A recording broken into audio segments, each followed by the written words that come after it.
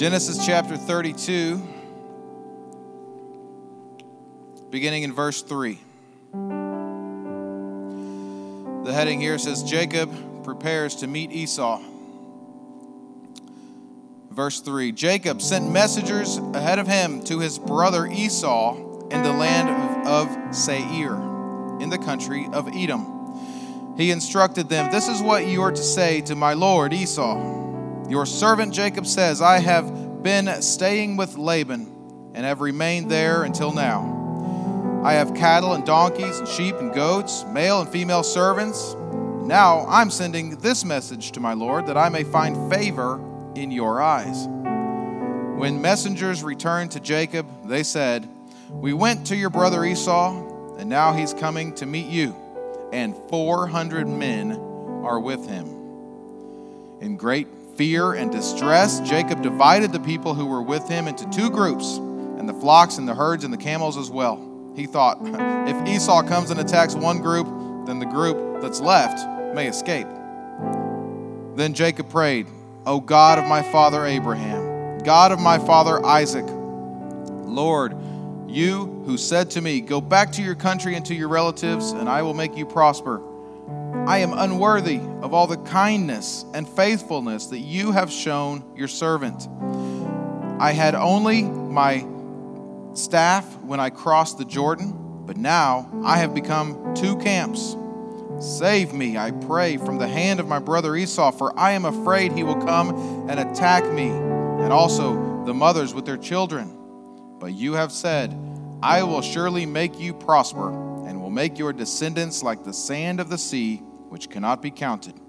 He spent the night there, and from what he had with him, he selected a gift for his brother Esau: 200 female goats and 20 male goats, 200 ewes and 20 rams, 30 female camels with their young, 40 cows and 10 bulls, and 20 female donkeys and 10 male donkeys. And he put them in the care of his servants, each herd by itself, and said to his servants, "Go ahead of me and keep some space between the herds." He instructed the one to lead, "When my brother Esau meets you and asks, 'Who do you belong to, and where are you going, and who owns all of these animals in front of you?' then you are to say, 'They belong to your servant Jacob. They are a gift sent to my lord Esau, and he is coming behind us.'" He also instructed the second, the third, and the others who followed the herds, "You are to say the same thing to Esau when you meet him, and be sure to say, 'Your servant Jacob is coming behind us.'"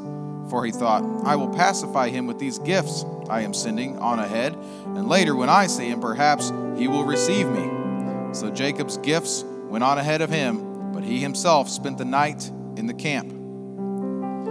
Now, in verse 22, that night Jacob got up and took his 2 wives, his 2 female servants, and his 11 sons, and he crossed the ford of the Jabbok. After he had sent them across the stream, he sent over for his possessions. So Jacob was left alone, and a man wrestled with him till daybreak. When the man saw that he could not overpower him, he touched the socket of Jacob's hip, so that his hip was wrenched as he wrestled with the man. Then the man said, "Let me go, for it is daybreak." But Jacob replied, "I will not let you go unless you bless me." Then the man asked him, "What is your name?" "Jacob," he answered. Then the man said, "Your name will no longer be Jacob, but Israel, because you have struggled with God and with humans and have overcome." Jacob said, "Please tell me your name." But he replied, "Why do you ask me my name?" Then he blessed him there. So Jacob called the place Peniel, saying, "It is because I saw God face to face, and yet my life was spared." Let's say our scripture declaration together. Lord, we honor your word to us. May your truth become our heart's pursuit and our life's practice. Heavenly Father, thank you for your word. Thank you for the things that we can learn from it. Bless our pastor as he comes forward to teach what you have laid on his heart for us to learn today. Amen. Well, everyone, I'm going to go ahead and dismiss the teenagers. You guys can go back to your class and be involved over there. And thank you for being in up to this point. May God bless you. Love you guys. Appreciate y'all. Y'all are the best. Y'all are the coolest group I know. And thank you for being a part of things. Eric will be teaching, and I believe Sabrina will be back there with him as well. And for some reason, that door's closer is not working real great, and so you're going to get that right there. Oh, it worked fine this one single time. Have y'all been hearing the big smack? Yeah, that's what it is. So, yeah, look at that. All right. And, by the way, did y'all notice the lights are different? This is going on. Things are going on. We had a big power surge, and so in the middle of a great song everybody was getting into, the devil's like trying to keep us from having a good time. It ain't going to happen, all right? So thank you guys for being here and being a part of things today. Sorry about some of the technical difficulties. And I just want to shout out the Young family. Man, y'all are constantly troubleshooting stuff like this, because how many of y'all know that, like, to err is human, to really screw it up takes a computer in some way? Can I get an amen, right?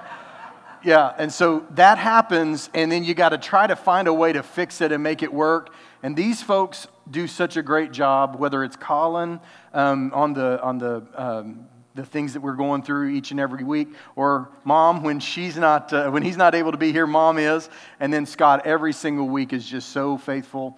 We just really appreciate them. Can we give them a hand real quick? Thank y'all, Young family. Appreciate you very, very much, and I don't say it nearly enough. All right, so this week we are beginning Headspace Volume 2, and I got to tell you, this is the first time I've ever done something like this with a Volume 2 rather than a Volume 1. But I felt so led to kind of get into something that I knew I really didn't have the time to finish because we were butting right up against holiday time. And I haven't really gotten back to it very quickly, but now I want to be sharing with you guys the Headspace Volume 2, Attention with Intention. And the truth of the matter is that in our modern world, our attention is being pulled and drug in different directions all the time.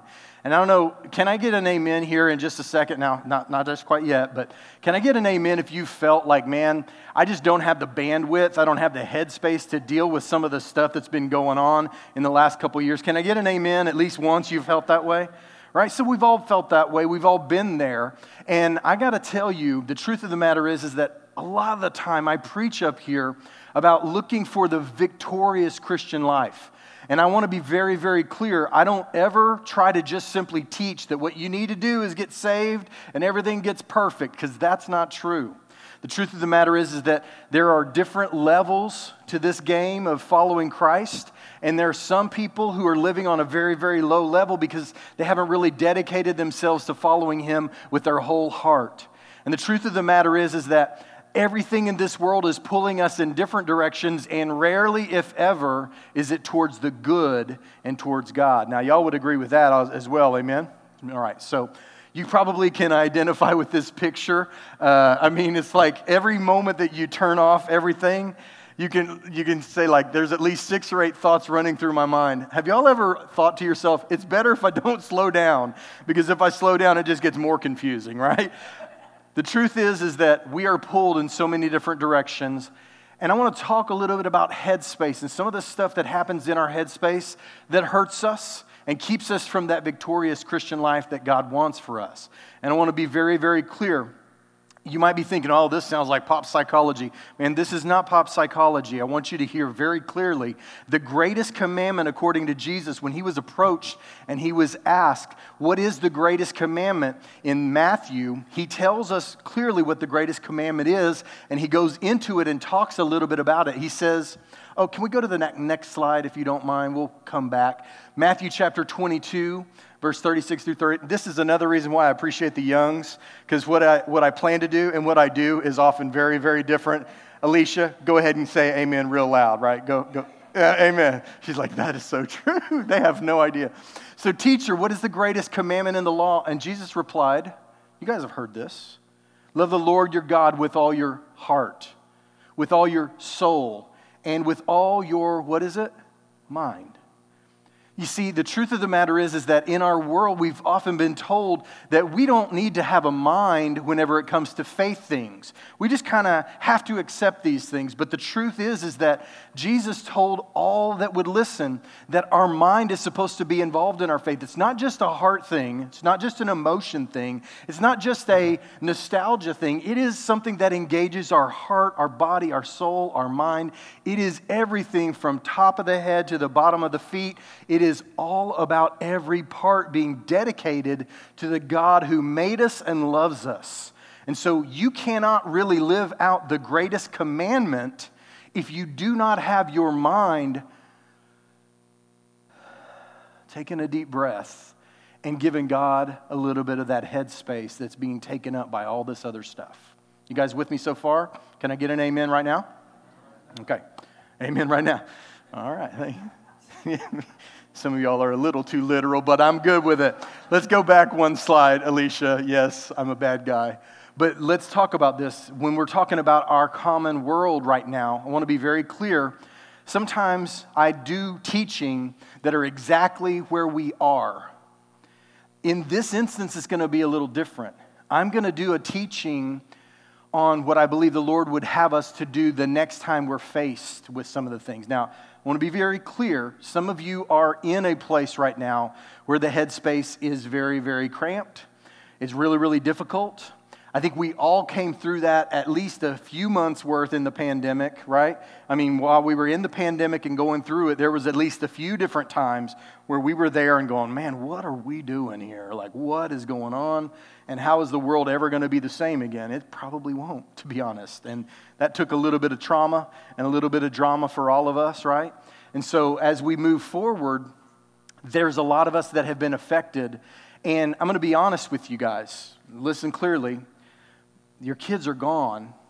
They're the ones that are hit the hardest. They're the ones that are hit the hardest. Here's why.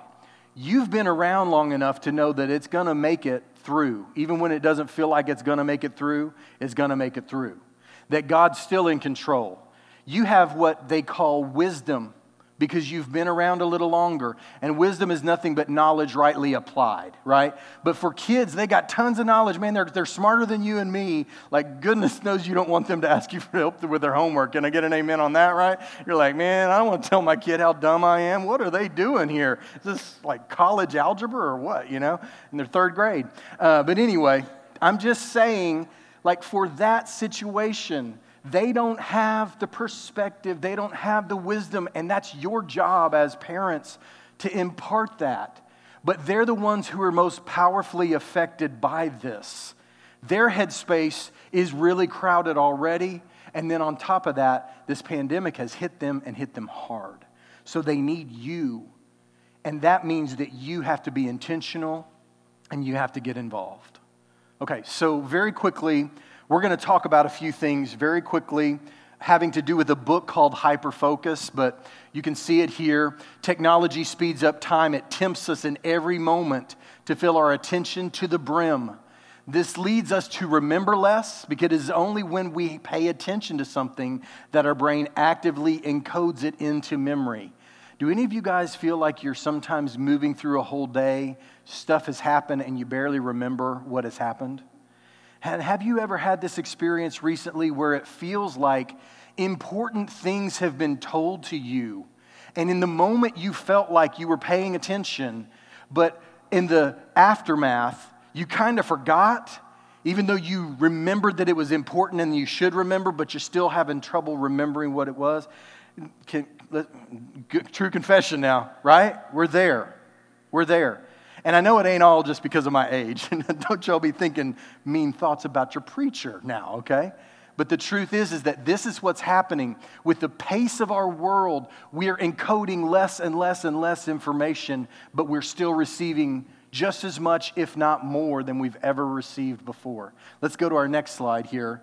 And I want to share this with you. I shared this with you at the beginning in Volume 1, now in Volume 2, Attention with Intention.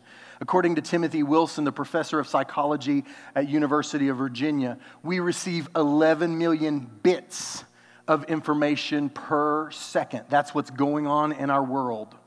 That's why you can look back there and see a fly, even though you see the panorama and all the bits and pixels of our world, and you can see a fly over there, and then you kind of hone in on it and go, what in the world is that? Have y'all ever noticed sometimes you drive by and you don't know what's different, but you know something's different? Have y'all had that experience? Right? So the question is, how many of these bits can a person process and focus upon at any one time? Now, if you remember, I'm going to give you a gold star later, but don't ruin it for everybody else, okay? If you remember from volume 1, probably most of you don't, but it's a very interesting piece of information. How many of these bits can a person process and focus upon at any one time? The answer is 40. 40. Not 40, not 400, not 4,000, not 4 million of these 11 million bits. It's 40. That's why whenever you are trying to parallel park, the radio is not up. You know what I'm saying? Because there's too much going on, and all this driving that you're doing forward, no problem. But parallel parking, which we all stink at, and why in the world haven't they figured out how to make a car parallel park itself before now? I don't know, but I need to get me one of those. We turn down the radio. Why? Because there's too much information coming for us to really focus on what we're doing. You guys with me? Your headspace only has so much space. And if you're giving it to all kinds of frivolous, silly things, just loud things, the loudest billboard, the most eye-catching billboard, the most, kind of thing that grabs you, you can only watch so many cat videos before it takes its toll, right? So here's what I'm saying. Your headspace has to be intentional, or it will constantly feel like you're in a daze. As you move through this world, you will never experience the joy, the meaningful kind of connection that God wants for you, and you will never be the person that's living in Christian victory in a way that God wants for you until you say to yourself, it's not just about what I do with my body, it's not just about me coming to church, it is about me gaining control over my mind and letting God have supremacy here in my head, even though it never comes out of my mouth, even though it never comes out of my hands or my feet or what I do. These things have to be given to God as control. It's our headspace, and He's got to be supreme leader in our headspace still. All right, so here's what I want you guys to understand. You might know this, you might not know this, but I'm going to focus today on something that most of us have already come through, but some of us may still be in because of the pandemic, and maybe in because of other reasons as well. So just want to be clear, I'm not trying to pick on or preach to any particular people, not the problem that I'm trying to tackle here at all. But here's what I would say, from me,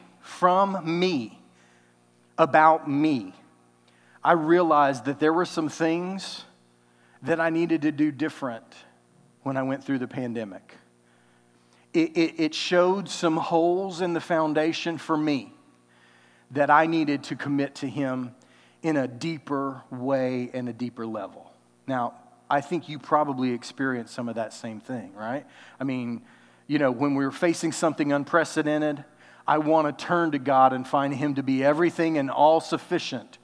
But there were some spots in there where I tried to take control of that when it should have been all His, and it became, no, I got to handle this. You see? And so what I'm preaching about is probably more for the next time you face something, but if by chance you're still facing some of this, pandemic related or anything else, that's cool. It still works. Just hang in and listen, because fear is something that we can never really fully get rid of. We can learn to manage it, but it will always have a place in our headspace. You guys understand that, right? Fear is always going to be there. So let's go to our next slide very quickly. Fear thrives in a frantic mind. And fear is something that overwhelms our system and systems. It overwhelms your mind, but it also overwhelms your body. It's called stress. It's called your heart beating fast. It's called high blood pressure. It comes from fear. So you and I, we may think that fear's not really playing a role in my life, but it is. And I'm going to go you even one better. If you really don't deal with fear very well, if you don't tackle it and set it aside and call it by its real name, if you don't deal with it well, it can lead to depression. How many of you know that? It can lead to depression for you, and also too, just know that fear and anger are two sides of the same coin. How many of you know that as well? Because you know what? I've done some crazy things, usually when I was scared about something. And the more scared I was, the crazier I was willing to go. Any of y'all going to leave me out on this limb by myself? I knew I wasn't going to get an amen there, but y'all know what I'm talking about. The more fearful I became, the crazier I was willing to go. And I got to be very careful if I'm not aware that fear is running me and doing things to me. And there's three responses that we usually talk about, actually two. How many of you ever heard of the fight or flight? You've heard of that? There's one more, at least. There's actually two more. I'm not going to ruin my spoiler alert. All right, spoiler alert, it's coming. But here it is. It's fight, flight, or freeze. Y'all know what I'm talking about. Freeze, like, ooh, I don't want to do the wrong thing, so I won't do a single thing. I don't know what happened to 2 years of my life, but somewhere in the pandemic, I lost 2 years of my life, and it felt like a holding pattern. I'm sure I'm the only one. In many ways, it was a freeze moment. I didn't do some of the things that I should have done. I didn't do some of the things that I said all I needed to do was have more time, and I do them. Rest in peace, my gym membership. God bless it. You see what I'm saying? We froze, and our mind was so full of all the crazy things that possibly could have happened. We froze, and we stayed frozen for months and maybe even years. This is not political. This is spiritual. I hope you guys are hearing exactly what I'm saying and exactly the spirit in which I'm saying it. I'm not talking about who got shut down and what states are open and all that junk. I'm talking about me personally, shut down, frozen, because of the fear of what might happen. So I got to do it better the next time, and there will be a next time. So here's the big idea that I want to share with you, and it comes directly from a passage of Scripture in the book of John where Jesus is speaking to his disciples, and he says to them, in this world you will have trouble. You will. Doesn't mean you did something wrong. It just means that you're living in a world that is full of trouble. In this world, you will have trouble, but take heart because I have overcome the world. So we can find peace in our world because he has overcome the world. So I want to say it one more time, and I want you guys to join with me if you would on the count of three. Ready? 1, 2, 3. We can find peace in our world because he has overcome the world. And if you're in a place right now, especially, where fear is running you and not the other way around, listen, the victory is probably not found in you. It's probably found in the one who died for you instead. I want to just say a few words here, and we're going to tackle some of the things that we learned from this passage of Scripture in Genesis chapter 32. We're going to take 4 quick lessons, and I told you guys I owed you some time back because I went too long last week. I'm giving you that time back. I'm thinking I'm on track, so let's keep moving here. Here's your something to learn. According to Bible Gateway's search engine, the Hebrew title for God, God Almighty, appears in Scriptures about 120 times. You see, in the ancient Hebrew, what they would do is they'd say, God, the God who sees me. Or God, the God who heals me, Jehovah Jireh. Or God, the God who is almighty. And so it was like a hyphenated talking about one of his attributes. And over 120 times, he is described as God, the God Almighty. I can't help but think that what God is trying to convey to you and to me is, if it's too big for you, God has got it if you will give it. You see what I'm saying? What I'm trying to say here is, if he tells us 1 or 2 or 3 times that he's the Almighty, maybe it's just interesting. But 120 times, he's trying to make sure that if you don't have the strength, the good news is that you know the one who does. And you don't have to produce peace in this world. All you got to do is plug into the one who has already overcome this world. This is our big idea. We engage and find peace not because we've got it so good, or not because everything's fine in our life, or not because we're incredible people of faith, but because we are people who are so plugged into the God who can change a life and change an outlook with just a moment. A moment of God can change everything about your life, but you got to give it to Him, plug into that peace that He is trying to give to you, and everything can change. Very quickly, here is this fourth response to fear, and I believe this is important. There's fight, there's flight. We know those two real well. And then the freeze we get, we understand. But I think the fourth, and the one that brings glory and honor to God, and the fourth, the one that actually brings peace into our life, is instead of reacting to fear with fight, flight, or freezing, we instead react to fear with faith. And I think that fear and faith are a counterbalance. They're a seesaw. Any of y'all used to do a seesaw when y'all were a kid? Teachers, do they still do seesaws, or do they realize those are way too dangerous? I don't know. No, they still do them? No. Okay, they realize they're too dangerous. How many of you old school folks know what a seesaw is? You know the best part, right? You jump off and then, Am I a terrible person? Somebody's leaving. He's like, I can't listen to this man. He needs to be saved. I'm teasing. Y'all know what I'm talking about. So what am I saying in the spiritual sense? When faith goes out the window, guess what? And throws you for the loop. The fear. But when fear is suppressed, your faith is rising. God's still got this. I don't know how. I don't get it. I don't fully grasp every piece of it. But I know that God's got it. And God, most importantly, has got me. That Do It Again song that we love, that we just sang, I love it. What was it saying? I've seen you move. You've already moved mountains. And I believe you will do it again.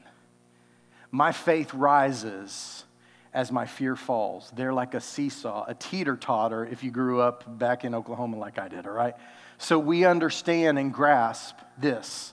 And I want to be real clear, I try very hard to make sure that I'm giving you stuff that you can kind of put into motion and stuff like that. Let's go to our next slide. You're probably already doing something that could make a big difference in your kids' lives. You're probably already eating. Have y'all heard of eating before? Eating dinner before? Do it at a table without the TV. Turn down their volume and noise. And at first they will be frustrated with you. I get it. Put the phone over there, and don't make them put the phone if you're not willing to put your phone over there. But put their phone, put your phone, and then y'all sit there and talk. Because if your kid was going through something crazy, you want to make sure that one of the people that has a voice in that is you.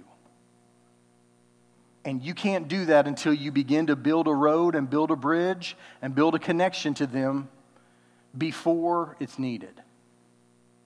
So make some time for family dinners. It actually, man, you can do some research on this stuff. I'm telling you, family dinners are incredible. They, on a regular basis, day after day after day, this is something that changed our family's life, something that my wife was hardcore about, and I love her for it. It made all the difference. I am close to each one of my daughters individually and collectively. And I think one of the biggest things that did that was even when they were teenagers and didn't want to spend a ton of time with me, I got at least 30 minutes with them every single day without their phones, without my phone, and it's really, really important.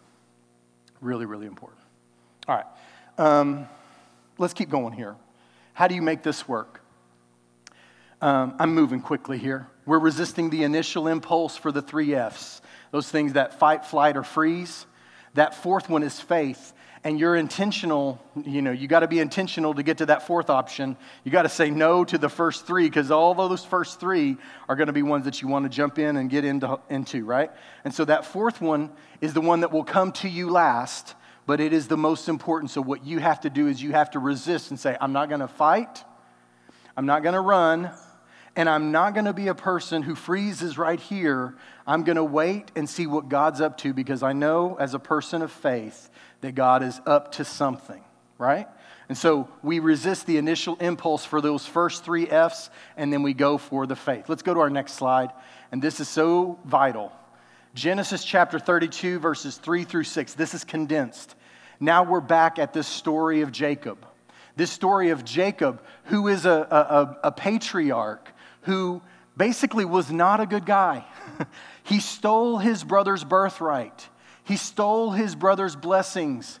He gave him so many headaches and problems that there was a huge sibling rivalry, and then they split up. And when they split up, they were not on bad terms, they were on murderous terms, okay?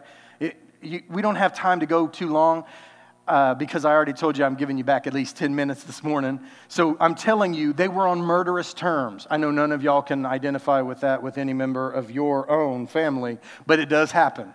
And so this is a condensed version here. Jacob sent messengers ahead of him to his brother Esau in the land of Seir, the country of Edom. And then in verse 5, it says, now I'm sending this message to my Lord that I may find favor in your eyes. That's Jacob speaking to his brother, sending it through a messenger. And when the messengers returned to Jacob, they said, we went to your brother Esau, and now he's coming to meet you, and 400 men are with him.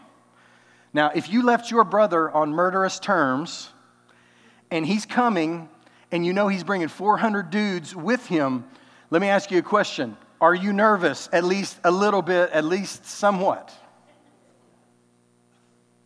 It's a logical conclusion. It's a logical assumption. And this is important. Jacob finds fear crowding into his headspace. He's a successful person. You heard about all the things that he owns, all the wives and children and livestock and all these things that were the sign of wealth in the ancient world. He's got it all, but he's nervous because he thinks, I'm this close to meeting a guy who wants to kill me, and probably for good reason. And in the process of it, he's brought 400 dudes with him. I'm scared. It's fear. It's real. And you know what? I would love to tell you that you should never be afraid, but sometimes you probably ought to. Because sometimes fear is real. And you know what? It is so important to grasp that you're not a person of no faith if you feel fear. The truth is that you feel fear. It's a legitimate thing. But you and I, we can overcome that. We can feel it. We can let it settle and set. And then instead of it being the controlling emotion, we can overcome it with faith. We're going to talk more about that. Sorry about the back and forth here. There should be a little bit cleaner version of that, but it is what it is. Let's go to our next slide.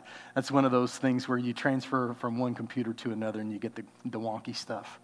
You see here in 1 Kings chapter 19, this is Elijah who had just won a huge victory.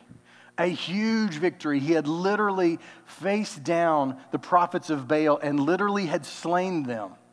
He had killed the prophets of Baal by the hundreds to purge it of the wrong kind of people. And it says, now Ahab told Jezebel, that's his wife, everything that Elijah had done and how he killed all the prophets with the sword. So Jezebel sent a messenger to Elijah and said, may the gods deal with me, be it ever so severely. This is her way of making an oath.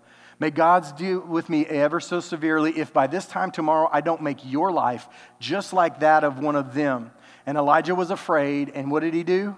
He ran for his life.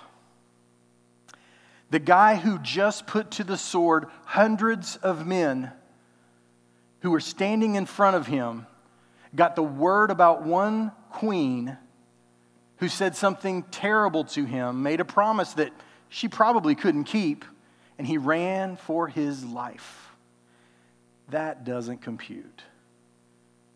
But we've all been there, haven't we? The headspace determines the reaction. You guys follow? Why? What is going on? I can't go too deep here, but just know that your headspace that changes with circumstances sometimes will have you standing strong, and sometimes will have you cowering in fear.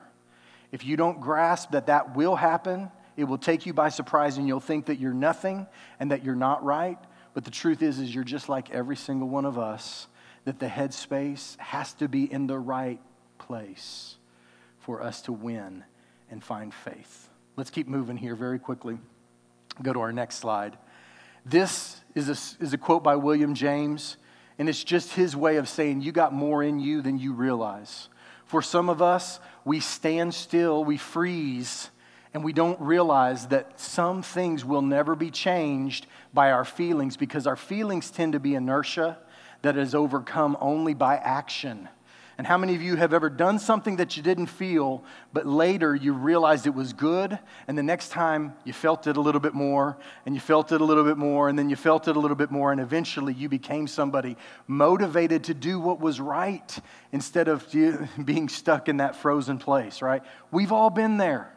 And so this is something that we need to understand. We have sources of strength that have never been taxed at all because we never push through the obstruction that we initially find. I'm going to encourage you, push through that obstruction. You got more to give than you realize you got to give. Let's keep moving very quickly. How else do we make it work? You make wise choices. Very quickly, I'm going to have them press these up on the screen. Let's go to our first one. And you see that whenever he was going to be with his brother, he made a choice to split his camp into 2 camps so that at least half of them lived no matter what he thought he was facing. And then he thought, you know what I'm going to do? I'm going to start sending him sheep and goats and all kinds of things that he would love to have. It's an incredible gift. And instead of sending 2 or 3, I'm going to send 200 or 300. And I'm going to send them, and they're going to go, and he's going to keep coming this way, and he's going to meet another group, and I'm going to have him take all of these things because I've got it to spare, and I better make a wise choice. If I can keep my life alive, I'd rather be poor and alive than rich and dead, basically. It's a wise choice, wouldn't you agree? So he makes these choices and makes these decisions, and he makes these wise choices. They're not necessarily spiritual choices, but they're wise. You and I, we can't wait on God to do every single thing. Now, at times, God will push us aside and say, I got this. I'm doing all of this. But for what has happened most of the time in my life that has pushed me towards victory is when I say, Lord, lead me in this. I feel this. Please stop me from going down the wrong path. But I want to do what's right, and I don't want to just sit here and go, God's got to do it because I'm not going to do anything. That's actually called frozen, remember? You know, the freeze part. We can spiritualize being frozen. It's true. So what we have to do is we have to say, okay, I'm going to make moves, and I'm going to move forward, and I'm going to be wise. Okay, let's go ahead and go to our next slide here. Go ahead. I think you've seen this one. This is having to do with the animals that he sent as gifts. Let's go to our third slide here. How else do we make it work? We remember what God has promised to us. This is so powerful. You didn't hear it. I've read it a bunch of times, and it jumped out to me in preparation for this message. Listen to what Jacob prays to the Lord. Again, I think it's condensed. Let's go to our next slide. I think it's faith means trusting in advance what will only make sense in reverse, and that's exactly how Jacob acted. He moved towards that. Let's go to our next slide here. This is what happens. Jacob prays, God of my father Abraham, God of my father Isaac, save me, I pray, from the hand of my brother Esau, for I'm afraid he will come and attack me, and also the mothers with their children. He's like, I think he's going to kill all of us, leave nothing. But you have said, I will surely make you prosper and will give your descendants like the sands of the seashore, which cannot be counted. You know what he's basically doing? He's saying, God, I don't get how you're going to pull me out of this. But here's what I know. There's a promise that you have made to me that hasn't come true yet. And I'm believing this promise instead of these circumstances. This is faith, believing in advance those things which will only make sense when seen in reverse. I don't know how you're going to do it. There's 400 men banging down my doorstep and a brother who I last saw who wanted to kill me. I don't know how this is going to work. But I believe that you have yet to do the things that you have promised to do. And I have faith in the God who fulfills and follows his own promises. So for that, I will react in faith and not in fear. Powerful stuff, right? Amen? Can I get an amen? Man, amen. I'm telling you, so good. That jumped out. Oh, look at that. I love it. And then, by the way, he didn't pretend he wasn't afraid. Let's keep going here very quickly. I learned that courage was not the absence of fear, but the triumph over it. A brave man is not he who does not feel afraid, but he who conquers that fear. That is such a great quote by Nelson Mandela, and that is true of you. If you will win over fear, you will do so not because it's not there, but because you have decided to act anyway. Our next slide. Here's how you make it work. You watch for God to show up, and I want you to know he will rarely show up early. Sorry. I'm just telling you what I know. God doesn't normally show up early. The night before he's supposed to meet Esau, guess who shows up? God. Guess when Jacob wanted him to show up? At least a week earlier, preferably 3, right? God shows up when we need him most, but usually at the last minute when we've barely got any faith left. And God shows up and he wrestles with Jacob all night long. And Jacob is changed so fundamentally in this encounter with God that his name is no longer Jacob, meaning deceiver, but his name is Israel, which basically means loved of God, striving with God. Changes his whole life, his whole outlook. The nation of Israel is born in this moment as Jacob wrestles with God. It's a powerful thing. There's so much to say, but my time is very, very short. Here is a big question and how you can apply these things. Here's a big question for you. Has fear found a foothold in your heart and in your past and in your present or any one of these? I cannot tell this story without telling the rest of the story because it is so powerful in and of itself. In Genesis chapter 33, the next verse of Scripture, next chapter of Scripture, Jacob looks up and there's Esau coming with his people and his forces. And he divides his children, sends them in different ways. And he himself starts walking towards Esau, bowing down to the ground, taking 7 steps, bowing down. I mean, a great show of respect and honor. And Esau runs to him. Now, I don't know if I would have been okay with that. I'm not going to lie. If he starts running, I'm probably running the other way. Jacob stood his ground, and when he got to him, instead of tackling him, fighting with him, he embraces him. And he says, "What are you doing sending all these people with all these gifts? What is going on?" And he's like, "I just want you to be blessed. I'm the man who did it wrong, and I stole your birthright, and I stole your blessing, and I just want you to be blessed." He said, "You don't even need to worry about that. I don't have to have these things." He said, No, do me a favor. Keep them. I've got more than I need. And he said, "Well, I've got more than I..." No, just take them. Keep these. Why? Because I just want you to be blessed from me for a change. That's the New Texas version, okay? And so they hug and embrace, and they bury the hatchet, and everything is different from this point forward for Jacob and Esau. Incredible, right? Great story. And so it's so important for us to remember that many times the things that we fear the most never even happen. Or if they do happen, they're not nearly as bad as we thought they were going to be. So much to say. I'm going to stop right here. But here's what I do want to do. I do want to show you how you can apply this. Here's how you apply it. You identify one action that begins our journey, your journey, out of the freeze of fear. And then take that one action. I've got 2 lines there figuratively in your head. One thing that you know would take you out of this complacency and stopping and freezing and all of those things. And instead of staying there, choose that action and determine you will do it this week. This week. Why? Because the longer you wait, the less likely you are to actually do it. So decide and determine what it is, and then take that action this week. there is a movie that I want to show you, and I'm going to be honest with you. It's supposed to be a New Year movie. It's supposed to be a New Year movie, but it's so good, it says so much, and it speaks so clearly to the things that we're talking about. I just wanted to share it. And I will tell you also, without a doubt, this is something really that will be a blessing to you at this time, no matter what. So let's check out this video as we end.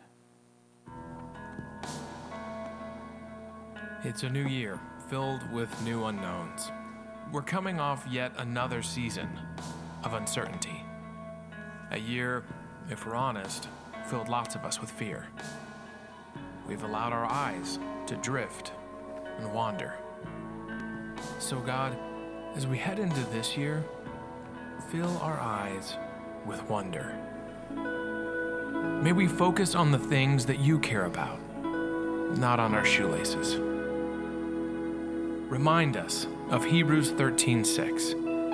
The Lord is my helper. I will not fear. What can man do to me? So with Jesus interceding for us, what can come against us? When his joy comes new every morning, what is left for sadness to claim? If nothing can separate us from your love, then what room does hatred have to take hold? When you make known to us the path of life, how can we ever lose our way? If you uphold us with your righteous right hand, how can we be afraid of falling? God, we commit to lay our plans at your feet once again, for you know the plans you have for us. So as we go into this new year, we will focus on you, God, because what can man, or our careers, our schools, our families, our thoughts, our doubts, our fears, our insecurities, what can any of these things do to us? Nothing, because our trust, our faith, and our hope are in you, God.